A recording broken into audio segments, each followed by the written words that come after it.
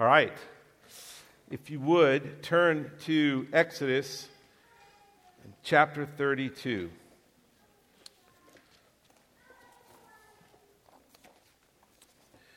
As a church, we have been journeying our way through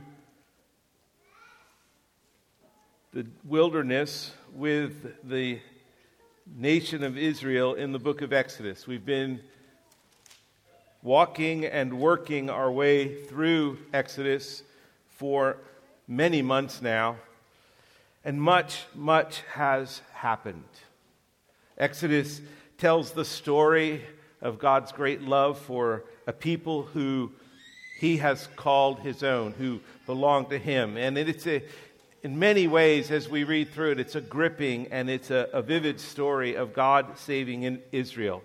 And for hundreds of years, these men and women were slaves in this country called Egypt. And over time, for over 400 years they were there, over time as they were in Egypt, they forgot the covenant promise God had made to Abraham and that had been told down through generation after generation. They forgot, and over time they began to adopt Egypt's way of life. They adopted Egypt's gods. They adopted Egypt's living. And so they are people who have begun over this many hundreds of years to become more Egyptian than they have to become Israelites.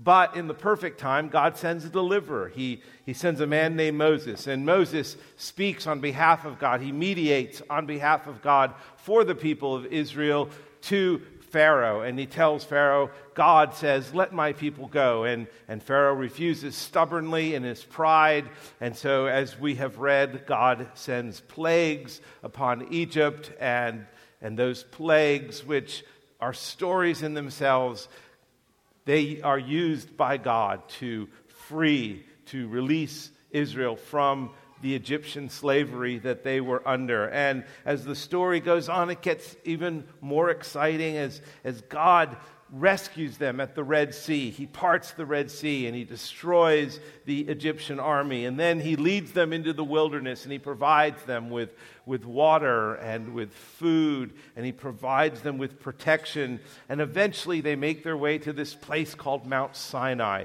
which in Exodus 3, when Moses is encountering God at the burning bush, God says to Moses at that time that he will bring the people of God to this very mountain where they will serve and worship him. And throughout this wilderness journey, Israel makes their way, being led by a pillar of fire at night and a cloud by day.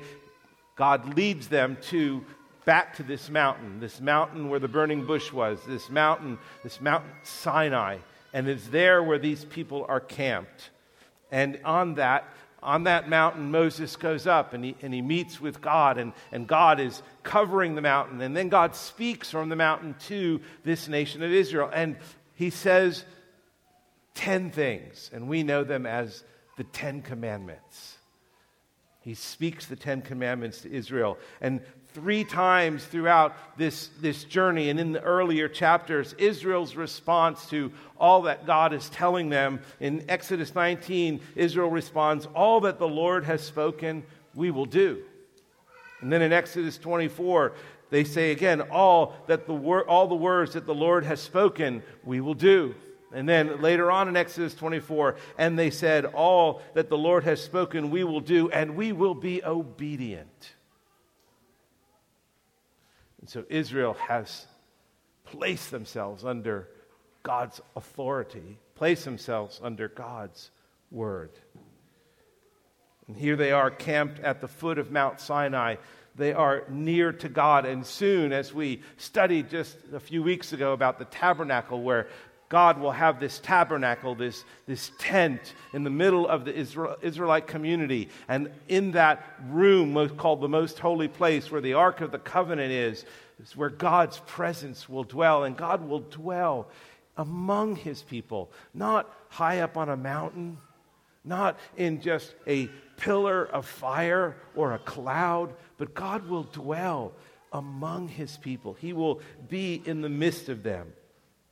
But then something happens that threatens to change everything that God has spoken. Moses has been up on Mount Sinai for 40 days. It's the end of chapter 31. Moses had been up there hearing instruction from the Lord, and as God finishes these instructions to Moses, as God inscribes on the tablets the Ten Commandments, it says with the finger of God, as everything is wrapping up, something dramatic happens. And Israel, as Moses will soon discover, has been diving deep into trouble. Read with me, and I'm going to read much of that chapter 32. But we'll be studying all the way through 34. When the people saw that Moses delayed to come down from the mountain, the people gathered themselves together to Aaron and said to him, "Up, make us gods who shall go before us. As for this Moses, the man who brought us up out of the land of Egypt, we do not know what's become of him." So Aaron said to them, "Take off the rings of gold that are in the ears of your wives and your sons and your daughters, and bring them to me." So all the people took off the rings of gold that were in their ears and brought them to Aaron. And he received the gold from their hand and fashioned it with a graving tool and made a golden calf. And they said, "These are your gods, O Israel, who brought you out of the land of Egypt." When Aaron saw this, he built an altar before it. And Aaron made proclamation and said, "Tomorrow shall be a feast to the Lord, this golden calf." And they rose up early the next day and offered burnt offerings and brought peace offerings. And the people sat down to eat and drink and rose up to play. And the Lord said to Moses, "Go down for your people." Notice this. "Go down for your people, whom you have brought up out of the land of Egypt, have corrupted themselves." Now, remember in chapter 19, the Lord reminds Israel all that he has done for them and that he is the one who brought them out of the land of Egypt. God is the one who did this. In fact, in chapter 20, verse 2, he says, "I am the Lord your God who brought you out of the land of Egypt, out of the house of slavery." And now, in the midst of this rebellion and this idolatry, these people have turned from God and they're now worshiping this golden calf. God turns to Moses and said, "Hey, man, they're no longer mine. They are your people, and you brought them out of Egypt." He said, "They have turned aside quickly out of the way that I commanded them. They have made for themselves a golden calf and have worshipped it and sacrificed to it and said, 'These are your gods, O Israel, who brought you out of the land of Egypt.' And the Lord said to Moses, 'I have seen this people, and behold, it is a stiff-necked people. Now therefore let me alone, that my wrath may burn hot against them, and I may consume them, in order that I may make a great nation of you.'" All of Israel's promises to obey come to a complete and tragic end and ruin when they return to their Egyptian idolatry. It becomes all too clear that in this sad event that it was much easier to take Israel out of Egypt than it was to get Egypt out of Israel, as they worshipped this false idol. And in this story, in chapter 32, and chapter 33, and chapter 34, we're going to see three powerful events that occur. And these powerful events, these three chapters, they're a wonderful, wonderful foreshadowing of the gospel of Christ.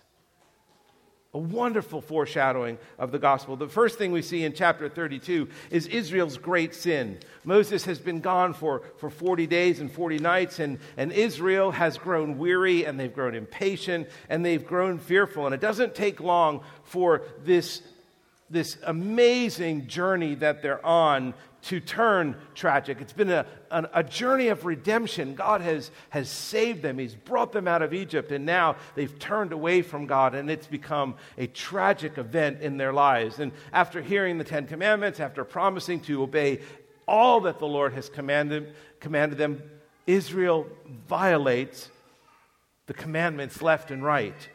They lied to God by turning aside from the promise that they had made to always follow them. And so they broke the 9th commandment. They fashion an idol out of gold, and they call it a golden calf, and they call it God.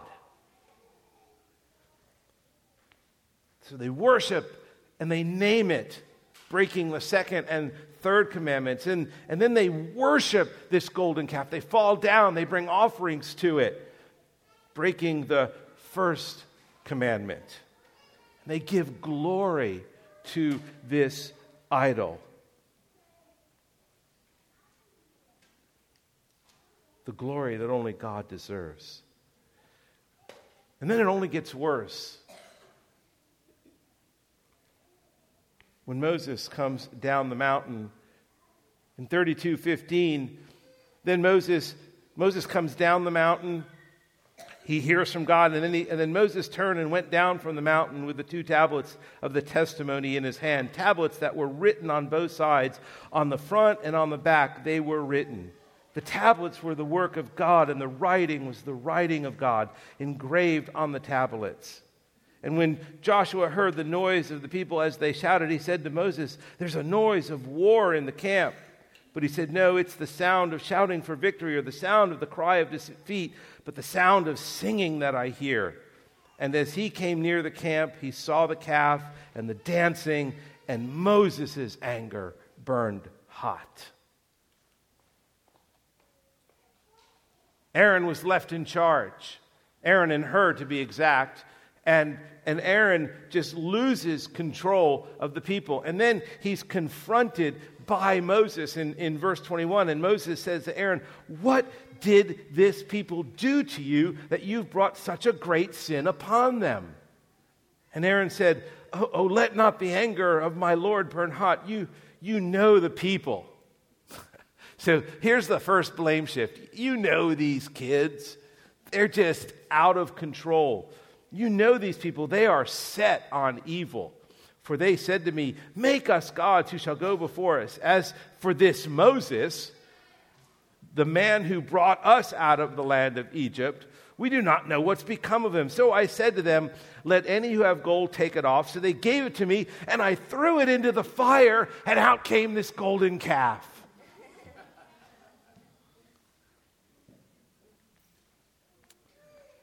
When my daughter Jenny was about 6 years old, and she said I could tell this story. Jenny's an artist. She's a professional artist. But she was drawing from the time that she could hold a pen or a pencil or a crayon in her hand. And when she was about 6 years old, 6.5, one day, we noticed the name Carrie written on the wall. And we went to Jenny and I said, what happened here? And Jenny said, well, it's Carrie's name. She wrote it. And we said, well, honey, Carrie's only 3 years old. She doesn't know how to write. And Jenny said, I don't know what happened. Just like the Israelites, just like Aaron, I don't know what happened. I was just walking by the fire and all this gold fell out of my pocket. And the next thing I look, there's this golden calf standing right next to me. And we thought, let's worship this golden calf. Oh, the ridiculous excuses we could come up with. Oh, officer, I wasn't speeding. I was just going downhill so fast. I didn't realize I was going downhill. No, we come up with excuses, and that's what Aaron did. And this is a tragic story of what happened. They are greatly sinning. Moses in 21 says, and Moses said to Aaron, "What did this people do to you that you have brought such a great sin upon them?" A great sin, the great sin of Israel. How did they get here? They got here because they lost trust in God. They got here because they lost trust in the mediator that God sent to them. And they became fearful and they became impatient. And they do what we often do. They turned to their own devices. They turned to their own efforts in times of trouble, in times of waiting. And they tried to make things happen themselves. Where is this Moses? They panicked. Where is this Moses? Where is this God? Which is so perplexing. You think about it, they're at the foot of Mount Sinai. Clearly, earlier we read that when Moses went up to the top of Mount Sinai to meet with God, to get instructions, the cloud of God, God's glory, came down on the mountain where Moses was dwelling, and it was there for 40 days and 40 nights. All they had to do was turn and look to the top of the mountain, and God's presence was evident right there. And all they could say is, "Where's God?"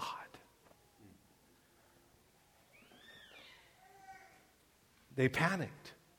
They thought, is he coming back? Did he leave?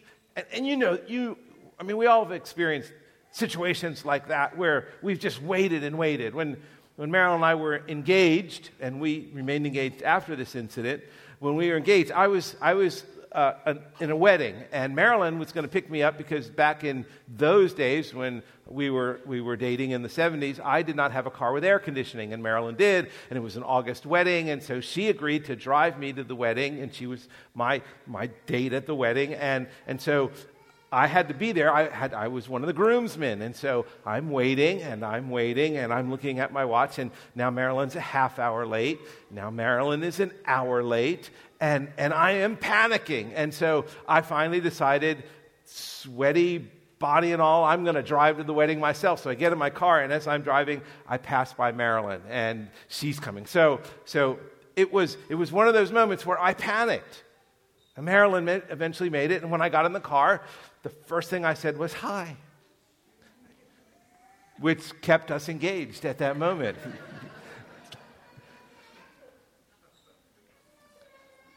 I was tempted to be angry.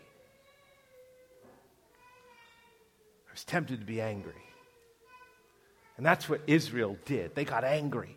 They got angry at God. They got angry at Moses. And so they did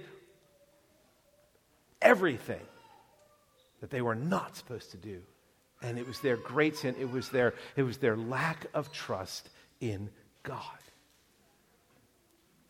But there's no excuse for their rebellion. God has been with them from the moment they left Egypt.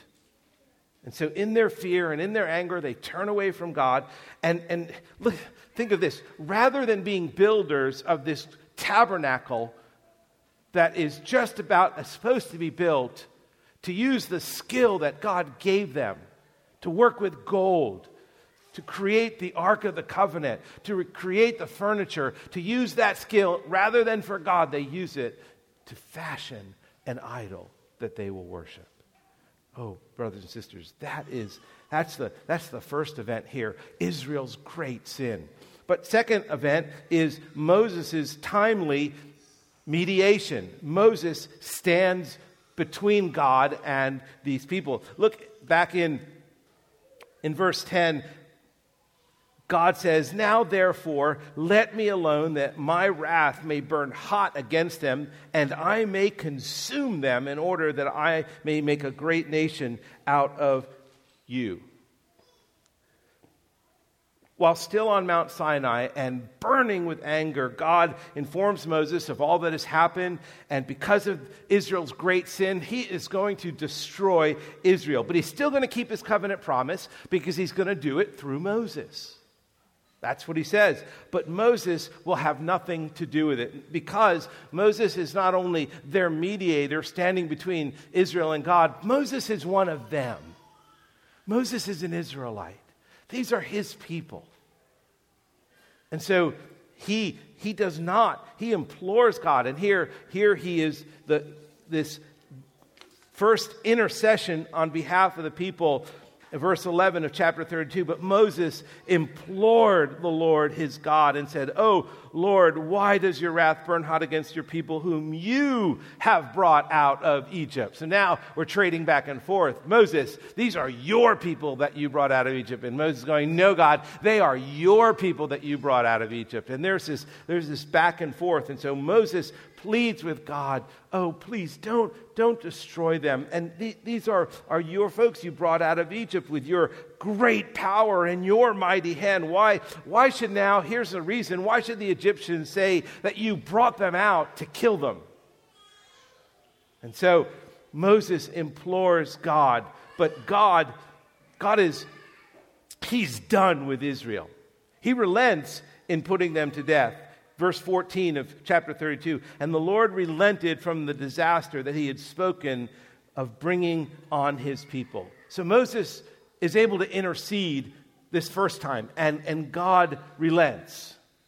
But God says, "Look, I won't kill them, but I am going to have nothing to do with them." Moses, after he had come down and he had seen all that was going on, and he confronts Aaron. And then he gets to, in 31 and 32 of chapter 32, Moses returned to the Lord and said, "Alas, this people has sinned a great sin. They have made for themselves gods of gold. But now, if you will forgive their sin, but if not, please blot me out of your book that you have written."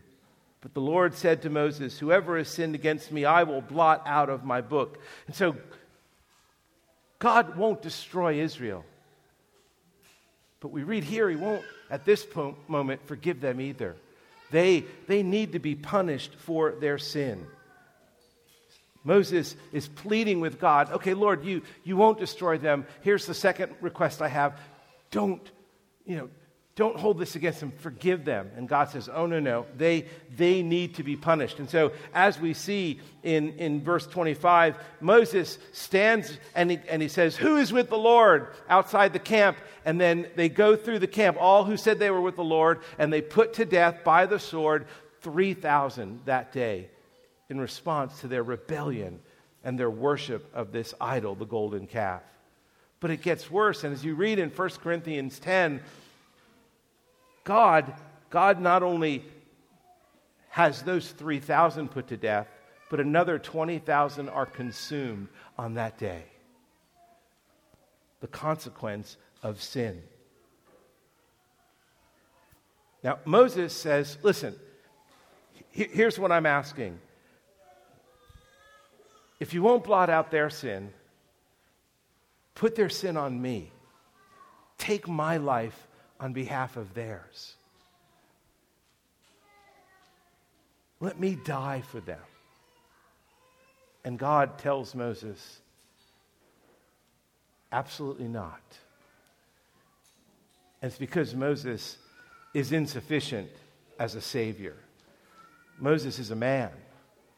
He's a sinful man, and he cannot pay for the sins of Israel. They need to pay for their own sins. And then Moses prays a third time in chapter 33, verses 12 through 18. He intercedes. The Lord has agreed not to destroy them, but he refuses to go to the promised land with them. So okay, Moses, I've relented. I've not killed these people, but here's what's going to happen. I'm not going to Israel. I'm not going to the promised land with Israel. I'm not going to go before them. I'm not going to be with them. I'll send an angel, but I am not going to be with them. In verse 33, chapter 33, verse 2, he says to Moses, the Lord said to Moses, "Depart, go up from here, you and the people whom you have brought out of the land of Egypt." So there we go, back and forth. No, Moses, I didn't bring them out of the land. You brought them out of the land of Egypt, to the land which I swore to Abraham, Isaac, and Jacob. To your offspring I will give it. I will send an angel before you, and I will drive out the Canaanites and the Amorites and the Hittites and all the others. Go up to the land flowing with milk and honey, but I will not go up among you. I will not go up among you. Now, there's a reason why God won't go up among them. Because, first, they are a stiff-necked people. They are rebellious. They are proud. But then he says this in verse 3, I will not go up among you, lest I consume you on the way. So here it is. God in his mercy is saying, listen, I am not going to go with Israel to the promised land, because the likelihood exists that on the way, I'm going to take them all out anyway. They are a stiff-necked people, and so they will die. And so in my mercy, I won't go. I'll send an angel who will drive out all of these other nations before you. So we see the mercy of God coming, but God will not go. And we see in verse 4 of chapter 33, when the people heard this disastrous word, they mourned. They were devastated. God is not going to go with us. And so Moses pleads with God, please go with us. And in chapter 33, verse 18, Moses tells the Lord, please show me your glory and make all your goodness pass before me. And what Moses is saying there is, look, Lord, if you are with us, if your glory is with us, it means you are with us.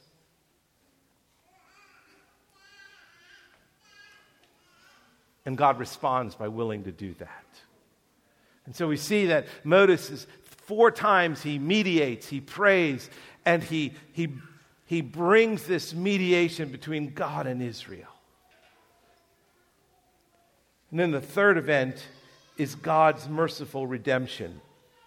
It's an amazing turn of events. This people of God have rebelled. They have worshipped a golden calf. They have turned away from God's commandments. They have broken God's commandments. They have mocked God. They have ridiculed God. And God at first was going to kill them, and now he won't kill them. And then he was not going to be with them, and now he will be with them. God has turned in mercy. And in chapter 34, God's merciful redemption, it's described. We see who God is in this moment. Look at verses 6 and 7 of chapter 34. Let's start with verse 5. The Lord descended in the cloud and stood with Moses there and proclaimed the name of the Lord. The Lord passed before him and proclaimed, the Lord, a merciful and gracious, a God merciful and gracious, slow to anger and abounding in steadfast love and faithfulness, keeping steadfast love for thousands, forgiving iniquity and transgression and sin, but who will by no means clear the guilty, visiting the iniquity of the fathers on the children and the children's children to the 3rd and 4th generations. Listen, what we discover in the Old Testament, and in these 3 chapters in particular, in this Old Testament story, we see a New Testament story of redemption, one that we find in Christ. You have great sin that separates God from the people he has created, great sin that is worthy of death.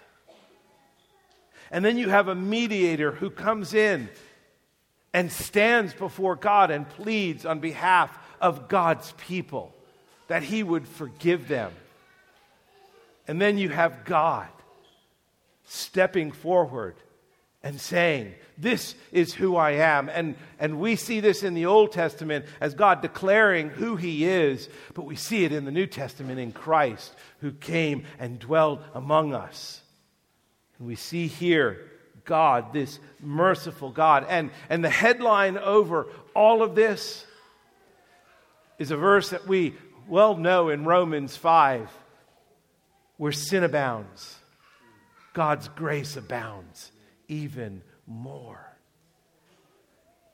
God is willing to start all over again with Israel, solely based not on anything Israel has done and not on anything Moses offered to do in giving up his own life. God is willing to start all over again with Israel based on these 2 verses in 34. The Lord, a God merciful and gracious, slow to anger, and abounding in steadfast love and faithfulness, keeping steadfast love for thousands, forgiving iniquity and transgression and sin, but who will by no means clear the guilty.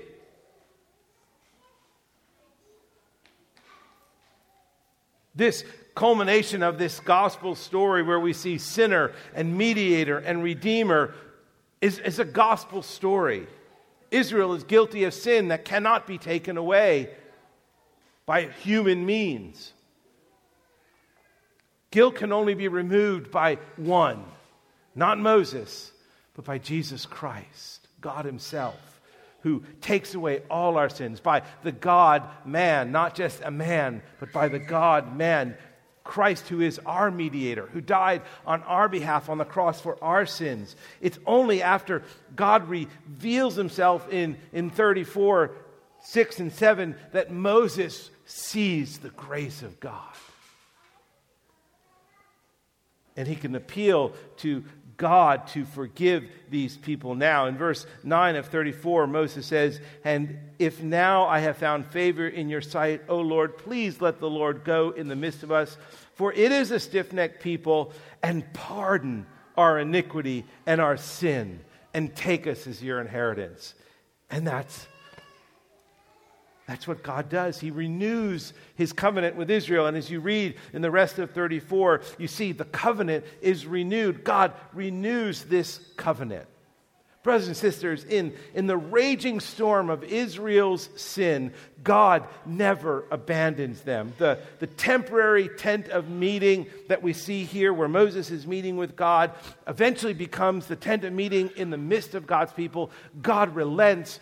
God draws near to his people, and in his presence, he forgives sin, as we see throughout the 1,000-year history of Israel, where the Ark of the Covenant is in the tent, the holy place, the most holy place.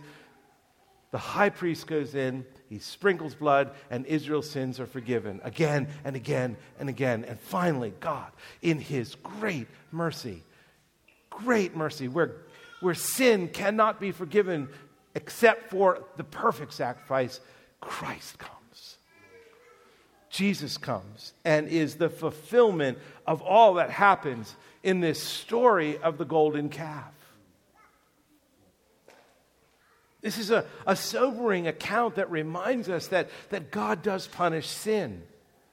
There are always consequences to sin, and sometimes those consequences, as we read here, where 23,000 died, sometimes the consequences are severe, but even there's even something greater than our sin.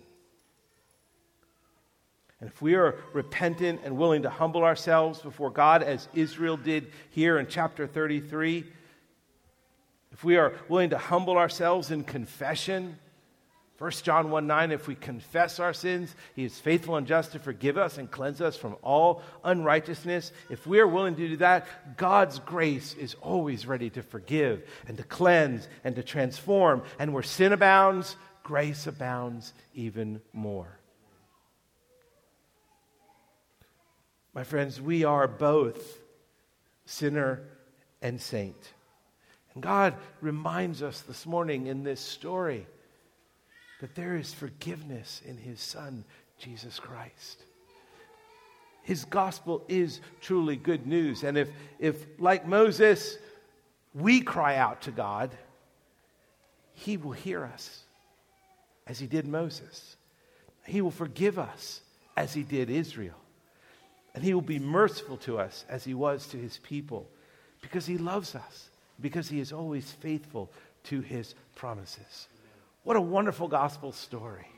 Great sin, a mediator, and a redeemer. The golden calf is not just a story of failure, but it is a story of faithfulness, the faithfulness of God. Father, thank you for this time we have this morning. Thank you for the joy of gathering together to celebrate your goodness and your mercy and your forgiveness. And we ask that as we close out our day today, you would be present among us, encouraging us as we seek to encourage and serve one another. In Christ's name, amen.